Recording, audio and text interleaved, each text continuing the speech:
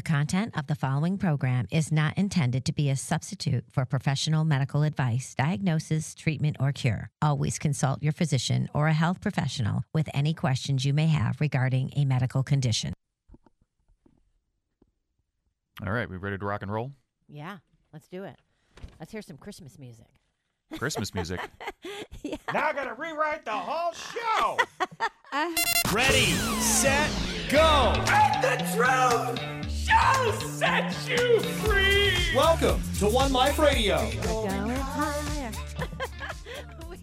we are going higher indeed, everyone. Welcome to One Life Radio. This is Bernadette Fiaschetti with Jerry Caldwell and Marie Early, broadcasting live here from Big D, that's Dallas, Texas, on iHeartMedia, as well as KMET in Southern California on ABC News Talk. Hut. Good afternoon.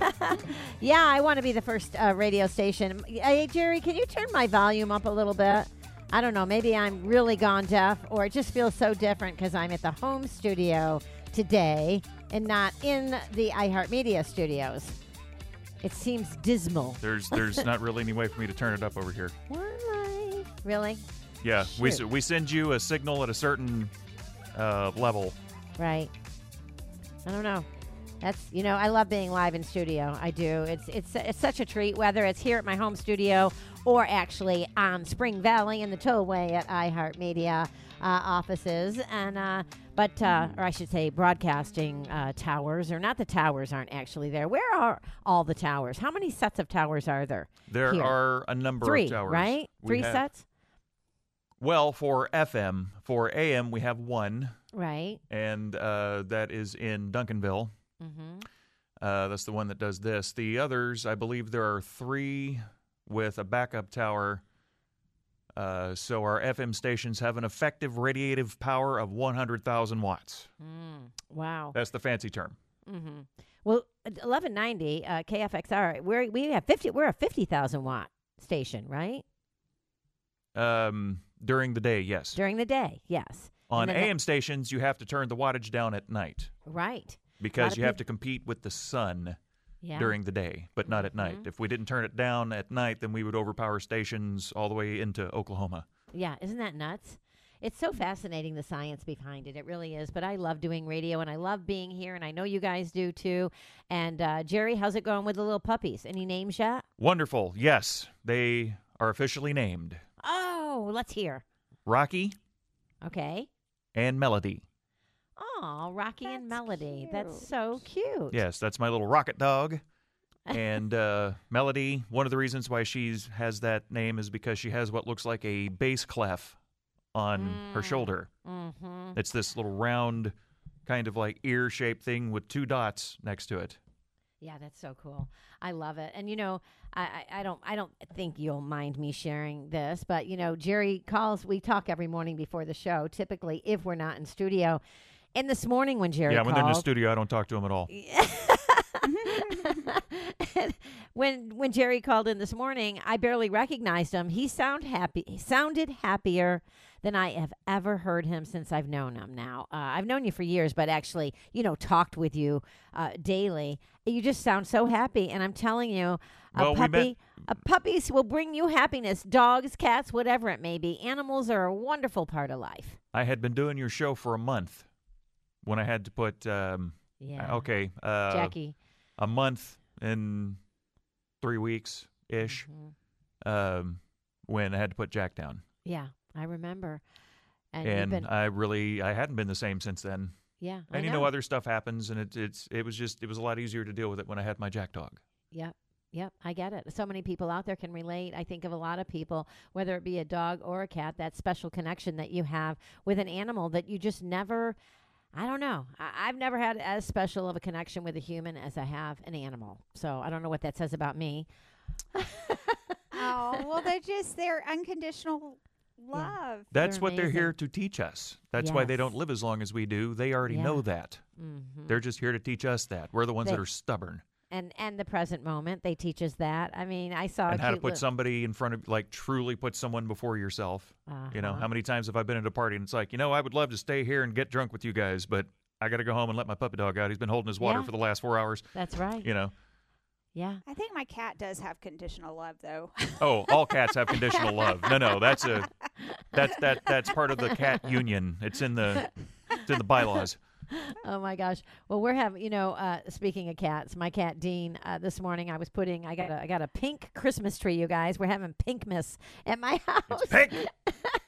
Pinkmas. It's so cute. Oh my gosh, it's so cute. And I actually got 2 pink trees, one light pink and one dark pink. One I'm going to put at the top of the stairs and one I'm putting in the living room. But oh my gosh, and I didn't break the bank on them, and they're not too tall, so I think they're gonna hold up. They're gonna last. One I bought that was 12 foot a couple of years ago, and the base broke, and we tried to weld it and it just anyway. I don't know. It just it's a bigger repair than just a weld. Anyway. But I was going to say, so I wasn't even putting the pink Christmas tree together for, 5 seconds before Dean got on the table and just started, jacking with it. We're climbing it. Let's go. I know. Oh, my gosh. What is it with cats and Christmas trees? They love climbing trees. Plus, you put a bunch of dangly stuff on it and, like, flashy lights, and it's amazing. It's not like a cat beacon. It's just cats waiting outside of doors to get inside to climb Christmas trees. And I don't know what it is, but my cat, anything I'm doing, whether it be working on, a notebook, or I was doing a puzzle one time, and the cat will get on it and knock it all. Like, the cat knocked my puzzles. Yeah. Oh, yeah. Or they'll sit in the middle of whatever it is you're doing. You're trying to work on the laptop. Yeah. They're on the laptop. You want to watch TV. They're crawling up, putting their face in yours, Yeah. I have to tell you, I have to give another shout out for Trader Joe's, and they're not paying for this. I just love Trader Joe's, and I went there the other day, and, everybody likes a good deal, and everybody's struggling a little bit right now. I don't know anyone that's not having money issues. And so, they have this whole line of butternut squash or squash fall like appetizers, and this caramelized onion butternut squash tart for only $10. And then I went, and they also have, this is what made me think of it, this great cat toy. I mentioned it last week on Furry Friday for $4.99, you guys. And they've got Pawlicious or something, or puppy advent calendars and cat advent calendars, and just some really great things. What? I'm sorry. Why are you rolling your eyes at me? She's rolling her eyes at me. The pet advent calendar, like your dog wants to open one of those windows every day. It's for you, fool. To have fun with it. What are you talking about? And you interact where you say, hey, little Dean the dance machine, look what I got for you today. It's almost Christmas. It's the happiest time of the year. Come on. It is, right? It's the most wonderful time. We haven't even eaten the turkey yet. I know. Stay in your lane, fat boy. We haven't had the turkey yet. Some of us are still struggling to get out of Halloween mode right now. Oh, not me. I just love Christmas. And my daughter's getting married at the first of the year, and we're having her bridal shower during the Thanksgiving weekend. And so we are so pinked up at this house. It's ridiculous. It's just ridiculous. Yes. Redunculous. I love the holidays. I do too. I do too. Yeah. I really do. Christmas used to be my favorite holiday, and it's still a very close second. Yeah. Well, what was I thinking? I was thinking about New Year's. Somebody told me about a New Year's party. Anyway, never mind. I'm just speaking clearly off the top You're of my head. getting way ahead now. I'm getting way ahead now. That's called stream of consciousness. Yeah, it's consciousness. Well, what a great segue to what I wanted to bring up, because we've got a great guest today. I cannot wait to talk to her. She is an author, Laura K. Connell. She is a trauma-informed. You almost said Laura K. Conscious, didn't you? I know, I did. Laura K. Connell is a trauma-informed author and coach who helps her clients uncover blind spots that lead to self-sabotage. Her book, It's Not Your Fault, the subconscious reasons we self-sabotage, and how to stop them. It's a fabulous book. It's a must-read for anyone who has suffered in the hands of a toxic family. I think we could all agree that I don't know a family that doesn't have a little bit of toxicity, right? Right. Yeah. I don't either. Yeah, I mean, everybody does. It's just, I think. And if you're listening and you can't think of the one in your family who's toxic, it's probably you. So you might want to listen. That's Oh my funny. gosh, that's funny and really true, actually, I think. But let's go to break and let's get Laura on the air with us. It's not your fault. We're going to talk about it. The book right after the break. Stay tuned. You are listening to One Life Radio. If you missed the show, not to worry. You can always catch the podcast after the broadcast at oneliferadio.com or your favorite podcast app. Be sweet, parakeet. Centuries before scientists identified the incredible nutritive value of beef liver, our ancestors naturally revered it for the energy and vitality it provides. But most people today find liver's health benefits much more appealing than its flavor. That's why our partner Enviromedica offers a superior New Zealand grass-fed beef liver supplement. All the complex benefits of this ancient powerhouse superfood in modern, easy-to-swallow capsule form. Find out how to rewild yourself for optimum health at Enviromedica.com. That's Enviromedica.com. We've all heard the mantra that vaccines are safe and effective, but is it really true? Turtles All the Way Down, Vaccine Science and Myth is an in-depth review and analysis of the science on vaccine safety. By the time you finish reading, not only will you see the answer clearly for yourself, you will also have the scientific references and quotes at your disposal that prove it. More than 1,200 of them. From mainstream scientific papers and textbooks to official government publications and vaccine manufacturers' documents. Whether you are new to the vaccine debate or a veteran seeking a deeper grasp of the science, Turtles All the Way Down, Vaccine Science and Myth is a must-read. Now available on Amazon. Back with more positivity pouring out your speakers. It's One Life Radio.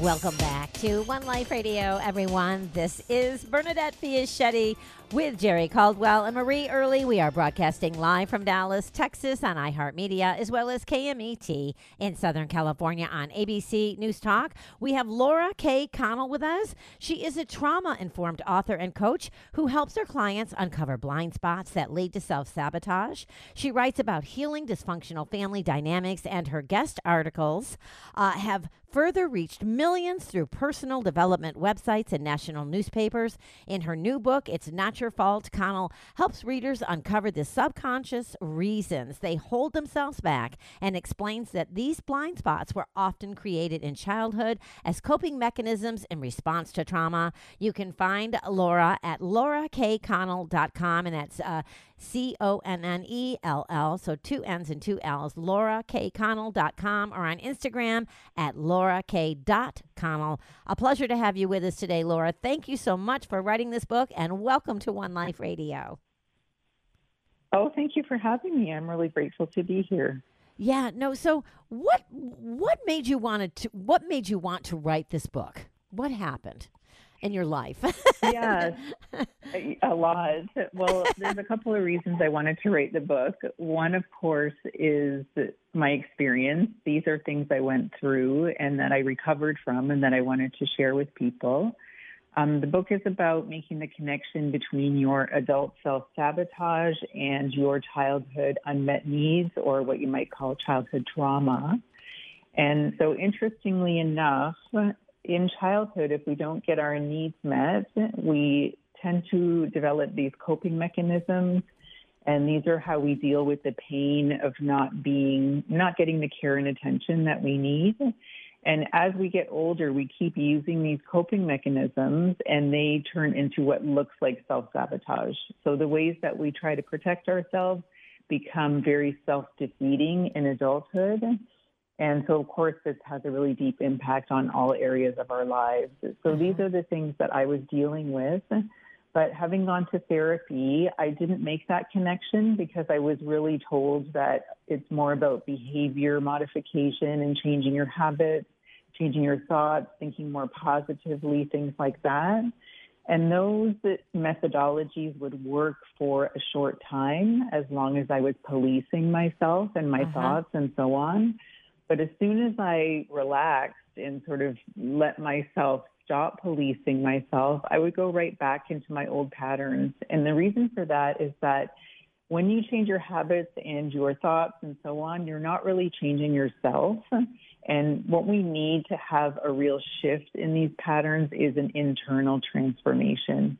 So that's what I provide people within the book, is an alternative to the behavior modification and the cognitive behavioral therapy and things like that work on the surface level or that treat the symptoms. And I get more to the root of the problem. And the other way, or the other reason I wrote it, is that I wanted an antidote to tough love. I saw a lot of kind of love that. mean-spirited stuff out there around self-sabotage, like it's your fault, you need to pick yourself up, you need to stop effing yourself and get your stuff together. And I just wanted something that was more self-loving and more compassionate, because I know that had worked for me. Oh, I think that tough love is outdated. And I'm trying to think. I used to know who was the creator of it, if you will, where that idea first came from, tough love. I think there was a book actually written by it. I can't think of it right now, but I totally agree with you. I've seen it firsthand. I've experienced it firsthand.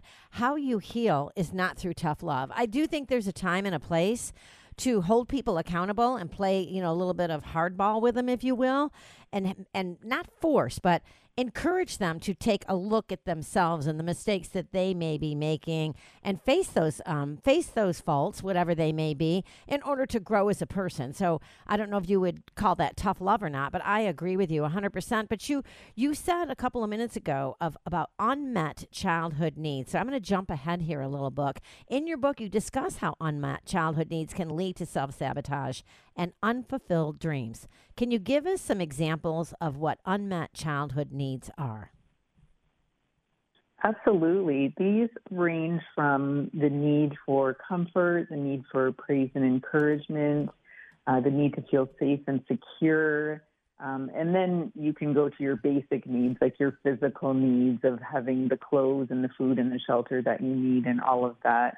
But generally in the book, I tend to be talking about those more emotional kind of needs that aren't getting supported.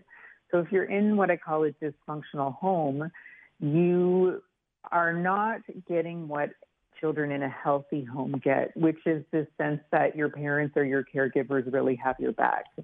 So when you feel like someone is there for you and really cares for you and you're safe with them when they're in charge of you, as a child, you can go out into the world and feel very secure in knowing that there's someone right behind you that you can fall back on. So this gives you a feeling of optimism, of exploration and curiosity, of seeing the world as kind of your oyster almost, like what can I learn? What is there out there for me? How can I present myself? All of this stuff. But if on the other end, you feel you're not getting your needs met, you feel the caregivers are not there for you, you're not getting praise and encouragement, you feel maybe they don't even like you and are not there for you, you really become someone who is fearful of the world. So you see the world as a place that you have to navigate all by yourself, and you're only a little child, so you really don't know how to do that. You kind of see threats everywhere, even when they don't exist, because you're so obsessed with keeping yourself safe because you feel you're the only one who's doing that. And so this changes your whole world view to one of seeing the world as an amazing place to explore, as to seeing it as a place that can be even terrifying. Like even on a daily basis, you can wake up and just see the world as, one field of landmines that you have to navigate one after the other. And that really takes the joy out of life, and it really takes away any chance of you kind of showing up as you're supposed to be, because you're just so busy trying to keep yourself safe and protected the only way that you know how. Yeah. Yeah, I wanted to say this. I looked it up during the break, the tough love thing. It's Bill Milliken. In 1968, he wrote a book of that same title, and there's been lots of books written since then on tough love and how and if it should even be applied. As we said, I don't believe in it. You don't believe in it. I do believe that compassion is the way to heal someone. And you talk about it in your book. It's not your fault. The subconscious reasons we self-sabotage and how to stop it. So let me go to this. Can you tell us about your experience growing up in a dysfunctional family and how it affected your life as an adult? Absolutely. So I grew up in a very dysfunctional home, and this was a home where both of my parents were very neglectful, especially emotionally. But with my mother, there was the added dimension of what I would call emotional abuse. And this was compounded by her mental illness of some kind. It hasn't been diagnosed, but, I've heard some people, like professionals that I visited, say it could be a borderline personality, or it could be a bipolar, or something just that made it difficult for her to show compassion and empathy for other people. So you can imagine as a child, when your mother doesn't really have the capacity to care for you, that you would feel very alone. So my mother was quite mean to me as well. And like a lot of what I would call narcissistic mothers or parents in general, she would save her abuse for when nobody was watching. So she knew when to put it on me and when not to. And there was a lot of gaslighting as I got older, which is when you try to make somebody understand how you feel and they turn it against you, or they tell you that you're imagining it, things like that, which just makes you, it's designed to kind of shut you up. So that's what I grew up with, and trying to forge a relationship. And then my father on the other side was very neglectful. So he kind of just stayed out of it. He wasn't really involved in my life. He didn't even really look at me that much except to criticize me. So that was the sort of environment I grew up in. Yeah, it was I came out, I say, like a feral cat almost, because I was so fearful of everyone and everything because of the lack of support in my life. Mm-hmm. And so growing up with this, it made me, like I said, those coping mechanisms I adopted included, as I got into teenagehood, alcohol. So I started leaning on alcohol to kind of soothe the pain that I was feeling all the time. And this relationship with my mother that I couldn't make work, not knowing that it's because she's not really able to have a functional relationship. Mm-hmm. And then going to therapy and having therapists at the time, because I'm 52, so I started therapy in the early 90s. Mm-hmm. And at the time, they weren't making the connection between childhood trauma and your adult outcomes. Right. So again, I was getting books on positive psychology from them. I was getting the old behavior modification. Even though they had done an intake on my family and they knew what I was going through, they just weren't making that connection. And I think it was actually the ACEs study, the Adverse Childhood Event Study in 1995, that really started to change that. And caregivers or mental health professionals started to pay attention to the way that these two things are linked, not getting what you need in childhood and these terrible adult outcomes, including physical ones, like chronic illness and things like that. They are related.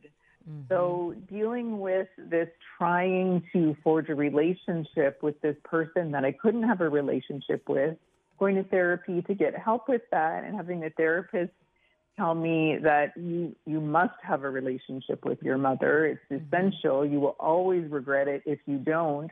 And so just trying and trying and trying at something that is really banging your head against the wall because it's never going to work. Mm-hmm. So freedom for me was finally, and this is quite recent, finally being able to say, this is never going to work. There's nothing I can say or do that's going to make this relationship function in a way that's not really pulling me down and making life incredibly hard to navigate. And so finally I had to cut ties with that one.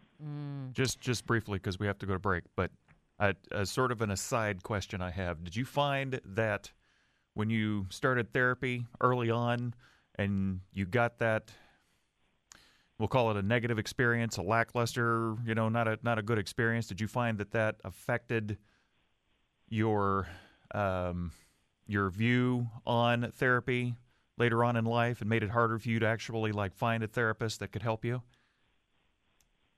Yeah, it's funny because of how I grew up. I never thought there was anything wrong with the therapy. I thought there was something wrong with me. So I just would try different therapists hoping that I could finally get it right. So that's one thing I tell people now is that the therapist works for you and not the other way around. And you need to be interviewing them and making sure that they know about childhood trauma, complex trauma, how this affects your adult outcomes. How do they feel about family estrangement? Do they believe that you must have a relationship with your family? These are the things you want to ask before you go into that relationship. And also remember that this is an interpersonal relationship, and you have to feel good with them as well. Right. So, and something safe. to think about. And safe, yeah. And those are all good things to think about. I'm really enjoying this conversation. I know that our listeners are as well. We're speaking with Laura K. Connell and her book, It's Not Your Fault, the Subconscious Reasons We Self-Sabotage and How to Stop. We'll be right back. We're going to go to break, and stay tuned. You are listening to One Life Radio. Follow us on social media at One Life Radio. Magnesium supports the health of nearly every system in the human body, yet it can be difficult to maintain healthy levels through diet or supplements. The ideal way to restore and maintain healthy magnesium levels is through your body's largest, most efficient organ of absorption, your skin. Be sure that your body is getting the magnesium it needs with Ancient Minerals, the #1 recommended topical magnesium among health practitioners worldwide. Their lotions, highly concentrated magnesium oils, bath salts, and gels make it easy to get the daily magnesium you need to thrive. And the best part? Ancient Minerals is part of Enviromedica, a name synonymous with quality and integrity. Learn more about magnesium and Ancient Minerals at Enviromedica.com. Want to advertise on One Life Radio? Send us an email, info@oneliferadio.com. Contagiously positive. One Life Radio is back.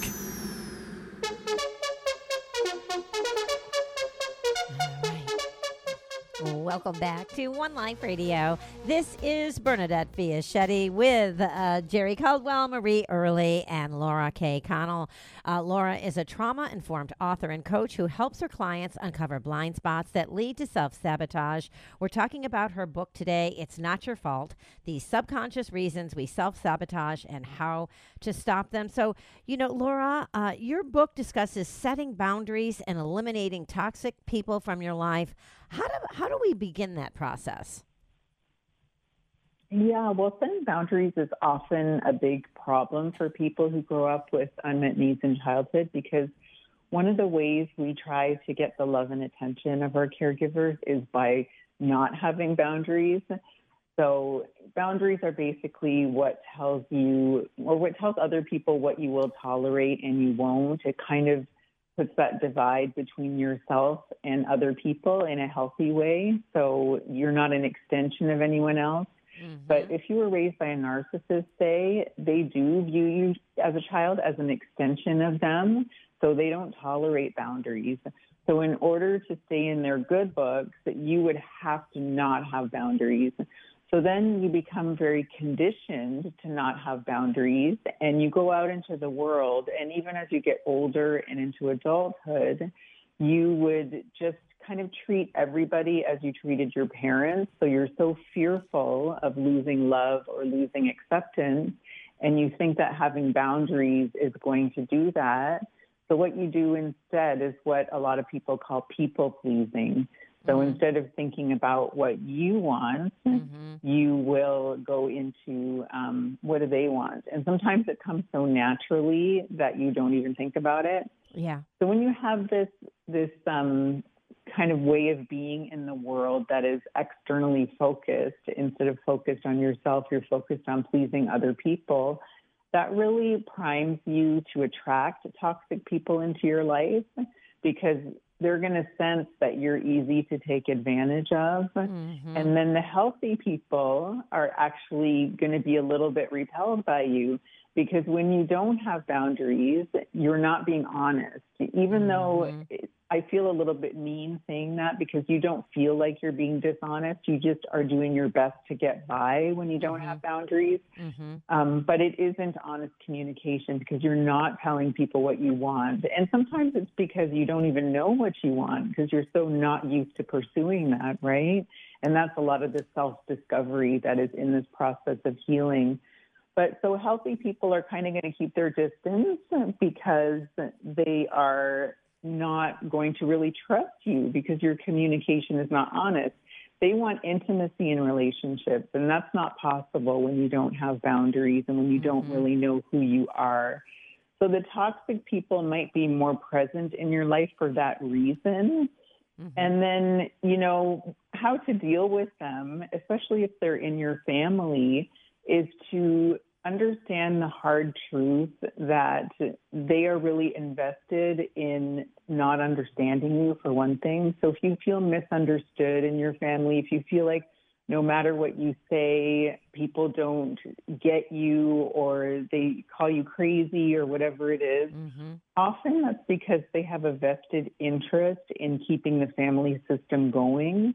So you might be the scapegoat in the family, and that's the one who gets blamed for everything. That's the one they point to say, you're the problem, actually. The family doesn't have any problems. It's you. But in fact, the scapegoat is often just the person who wants to be emotionally honest, who wants to tell the truth about things, get to the bottom of things. But in the dysfunctional family system, those insights and that emotional honesty is not welcome at all, because what it's going to do is expose the system, which sometimes there's even criminal things going on they don't want exposed. But at other times, it's just a sense that this is the way we've always operated. And even though it doesn't work well, it's all we know. And we need to do whatever we have to keep it going this way. And if that means throwing you under the bus, that's what they're going to do. So that's the purpose of the gaslighting I was talking about. And so it's telling that hard truth that these people who are supposed to love you and support you may not, and to stop kind of driving yourself crazy by going to them over and over, trying to get a result such as understanding, love, all that stuff that you've never got from them, and start to give it to yourself and find other people who are healthy who can give it to you as well. So much I want to say. I'm looking at the clock wondering, how much time we have. But I love chapter 5 in your book, dealing with toxic people. It is very difficult to set boundaries with toxic people. And I love how you talk in here about toxic people can't tolerate vulnerability. Toxic people are selfish. Toxic people are critical. Toxic people demand trust before it's earned. So much of this is such important information when establishing good boundaries and healthy relationships with other people, and also being forgiving of them too. But, earlier you were talking about, making the shift, internal modifications that we all need to do in order to, be healthier, mentally and emotionally healthier. So many people have difficulty facing themselves. Why is that? Is it ego? Ego is the enemy? What is it, Laura?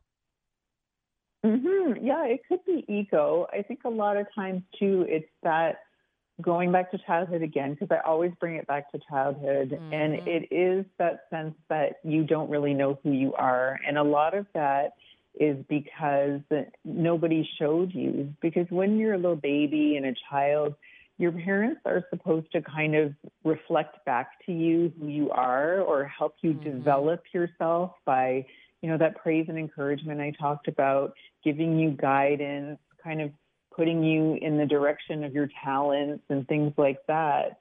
So if you're ignored or abused or nobody seems to care about what you want, that sense of self is going to be very underdeveloped and very fractured. So you're going to be in the world not knowing who you are and then desperately trying to find who you are in what other people think of you. So you might have a feeling of being very empty, and then you're looking outside yourself, not to make connections, but to try to fill that empty space with other people's praise or other people's validation. But then the way you're going about getting this validation is further disconnecting you from yourself because of that people pleasing I was talking about. So you're not presenting yourself because you don't know who that is. And you are trying to fill this hole inside of you in a way that's not fulfilling, actually, that's never going to fulfill you. No. It can create codependency as well, right? That's exactly what it does, yes. Yeah. Oh my gosh, so many. I'm trying to decide again what direction I want to go in with this. During the break, Marie and I were talking about how you were talking about childhood when you spoke candidly a few minutes ago about your mother and your relationship with your mother. Did you ever look into your mother's childhood and have any discovery as to what happened to her to make her absent? I can't remember the exact word that you used. Yeah, she was very emotionally abusive and narcissistic. And it's interesting because when you were raised by a narcissist, you know everything about them. They don't want to know anything about you, but you know everything about them. So she was constantly telling me how terrible her childhood was and how all the awful things that she had to go through. It was actually a daily listening that I had to endure of all the things that she went through, which, yes, were very difficult. And she grew up in almost like a third world country in the Caribbean. So it's probably even worse than a lot of us would have it here in North America, right? For different reasons, like no running water and things like that. So, yeah, she definitely had her trauma. Her parents were definitely abusive and neglectful, and that absolutely had an impact on her, which unfortunately to this day, at least, she hasn't been able to heal. Wow. That sounds very much like my mother when I was growing up. Yeah. She used to remind me how bad she had it all the time. Yeah.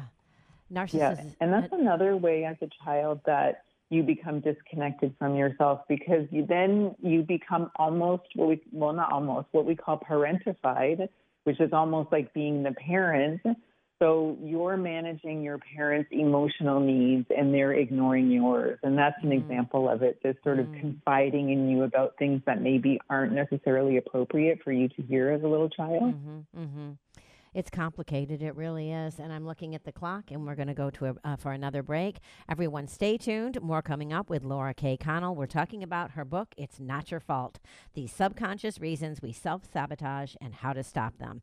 And how to stop. Stay tuned. We'll be right back. You are listening to One Life Radio. You're listening to One Life Radio. Make sure you check out our podcast and get to know the show at oneliferadio.com.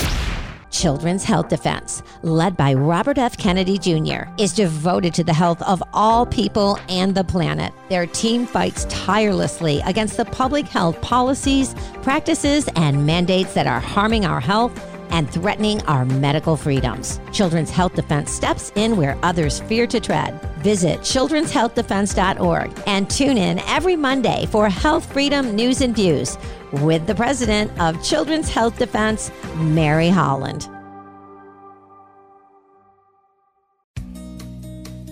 The ecosystems of the body and the earth are inseparable. Gut health is the foundation of all health. And just as biodiversity is integral to the health of the Earth's ecosystems, microbial diversity and balance are key to the health of your gut microbiome. I have been taking Enviromedica probiotics for over 6 years now, and I encourage you to try them as well. Rewild your gut with spore-based probiotics and wild-harvested prebiotics. Visit Enviromedica.com and check out all of their excellent products. Get reconnected to the earth with Enviromedica. That's Enviromedica.com.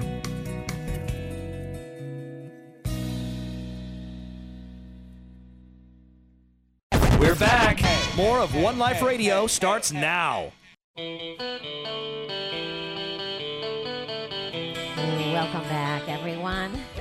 You are listening to One Life Radio. This is Bernadette Fiaschetti with Jerry Caldwell, Marie Early, and Laura K. Connell. We are continuing our conversation about her book, It's Not Your Fault, The Subconscious Reasons We Self-Sabotage and How to Stop. What's the most important message you feel, Laura, in this book, or the greatest tool that's in this book? Which chapter? I know it's all important, but if you had to pick one, what would it be? I think it goes back to that antidote to tough love that we were talking about. So I would say, instead of being mean to yourself, and often we think, what I call the inner critic, or what we all call that voice inside of us that kind of tears us apart.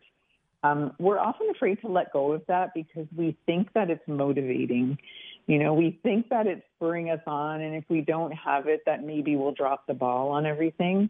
And I would challenge people there and ask them, you've been doing this tough love for so long, and has it worked? And the answer is probably going to be no, or not very well. And I would say maybe it's time to try something different. And in the same way, that book you mentioned about tough love that was written in 1968, things evolve in psychology, and what we thought worked at a certain point in time isn't necessarily the best that's available, because more research is done all the time. And out of that research is a modality called mindful self-compassion that's been championed by a psychologist called Dr. Kristen Neff out of the University of Texas. And she's been doing this research, I don't know how many years, but more than a decade for sure. And she's proven through her research that mean voice is actually not motivating, and it's much more motivating to be kind to yourself. And she says self-compassion has three components. It's that self-kindness, treating yourself as well as you treat others. Because if you think about how you treat other people and how you treat yourself, there's probably a marked difference, right? You don't talk to people the way you talk to yourself. You're meaner to yourself. And then the other part of it is to know that you're not alone. So no matter what you're going through, no matter how unique it might seem, if you even Google it, there's going to be lots of other people going through the same thing. So knowing that can give you some comfort. And then the last one is what they call mindfulness. And this is just paying attention to whatever is going on with you, especially how you feel, and accepting it and loving yourself through it. So we often have feelings that we label as bad. So we say, I shouldn't feel that way, and we push it aside. And again, this can go back to childhood, not having support around your emotions. So if you can feel whatever you're feeling, and instead of pushing it away or scolding yourself for having that feeling, can you comfort yourself through it? Can you be that parent to that child inside you that didn't get the support it needed? And can you say, I feel sad, and instead of being mean to yourself about it or trying to get over it, can you just give yourself a little bit of comfort through that? And that's what we call the reparenting process, or the inner child healing process. That's a big part of this work. Yeah. I love in the book, in chapter 10, you talk about healing love addiction. I'm a little guilty of love addiction. I love being in love. I think there's actually a song about it, right? Or I'm sure there's books written about it as well. But, what causes love addiction, Laura? Primarily, love addiction is caused by emotional neglect in childhood. So if you didn't get your emotional needs met, this will often lead to what we call an anxious attachment style. And that's where you're kind of feeling like you need somebody else to complete you, especially a romantic partner, to make you whole or to make you okay. And you tend to be very clingy and needy in relationships. Or those words are a bit judgmental, but you get the idea that you. But I'm not like that. Yeah, but right. I'm not. So maybe you're not really love addiction. You can be in love with love without having a love addiction. Love addiction is more where you're kind of going for people who are not at all interested in you. And mostly women suffer from this, though men can too, but it's primarily women. So you go out with someone who doesn't show any interest in you, maybe doesn't treat you very well, and you'll feel this longing for them that is indescribable. You can't live without them. A lot of times that happens because, say, your father didn't pay attention to you. So you got the feeling that love is something I have to earn. Love is something I have to strive for. And even when I strive for it, I never get it. So being with a man who ignores you is going to feel very familiar, very much like home, and you're going to mistake it for attraction. And it even comes through in being chemically attracted to this person and feeling a deep want for this person that you can't explain and you can't push away. You just can't help yourself. So that's an example of love addiction. And you have fantasy relationships in your head when you're in love addiction. So again, this person who really isn't very interested in you, you're imagining yourself walking down the aisle with him, even though he might even have said he's never getting married. But you think, I can turn him around, I can make him see. And so again, detaching from yourself, because if you're trying to win someone's love, you're not going to be yourself. You're going to be presenting this false image of a perfect person that, by the way, you can't continue. Like something's going to happen to kind of crack the facade, right? And there's no intimacy in that type of arrangement either. You're triggering, Marie. I'm pretty sure after talking about this, I don't think I have a love addiction, but I do love the feeling of being in love. And, but what I just have she's to over say there wiggling in her seat. So what do you in that same vein, it's like, and the people that do love you, you think something's wrong with them.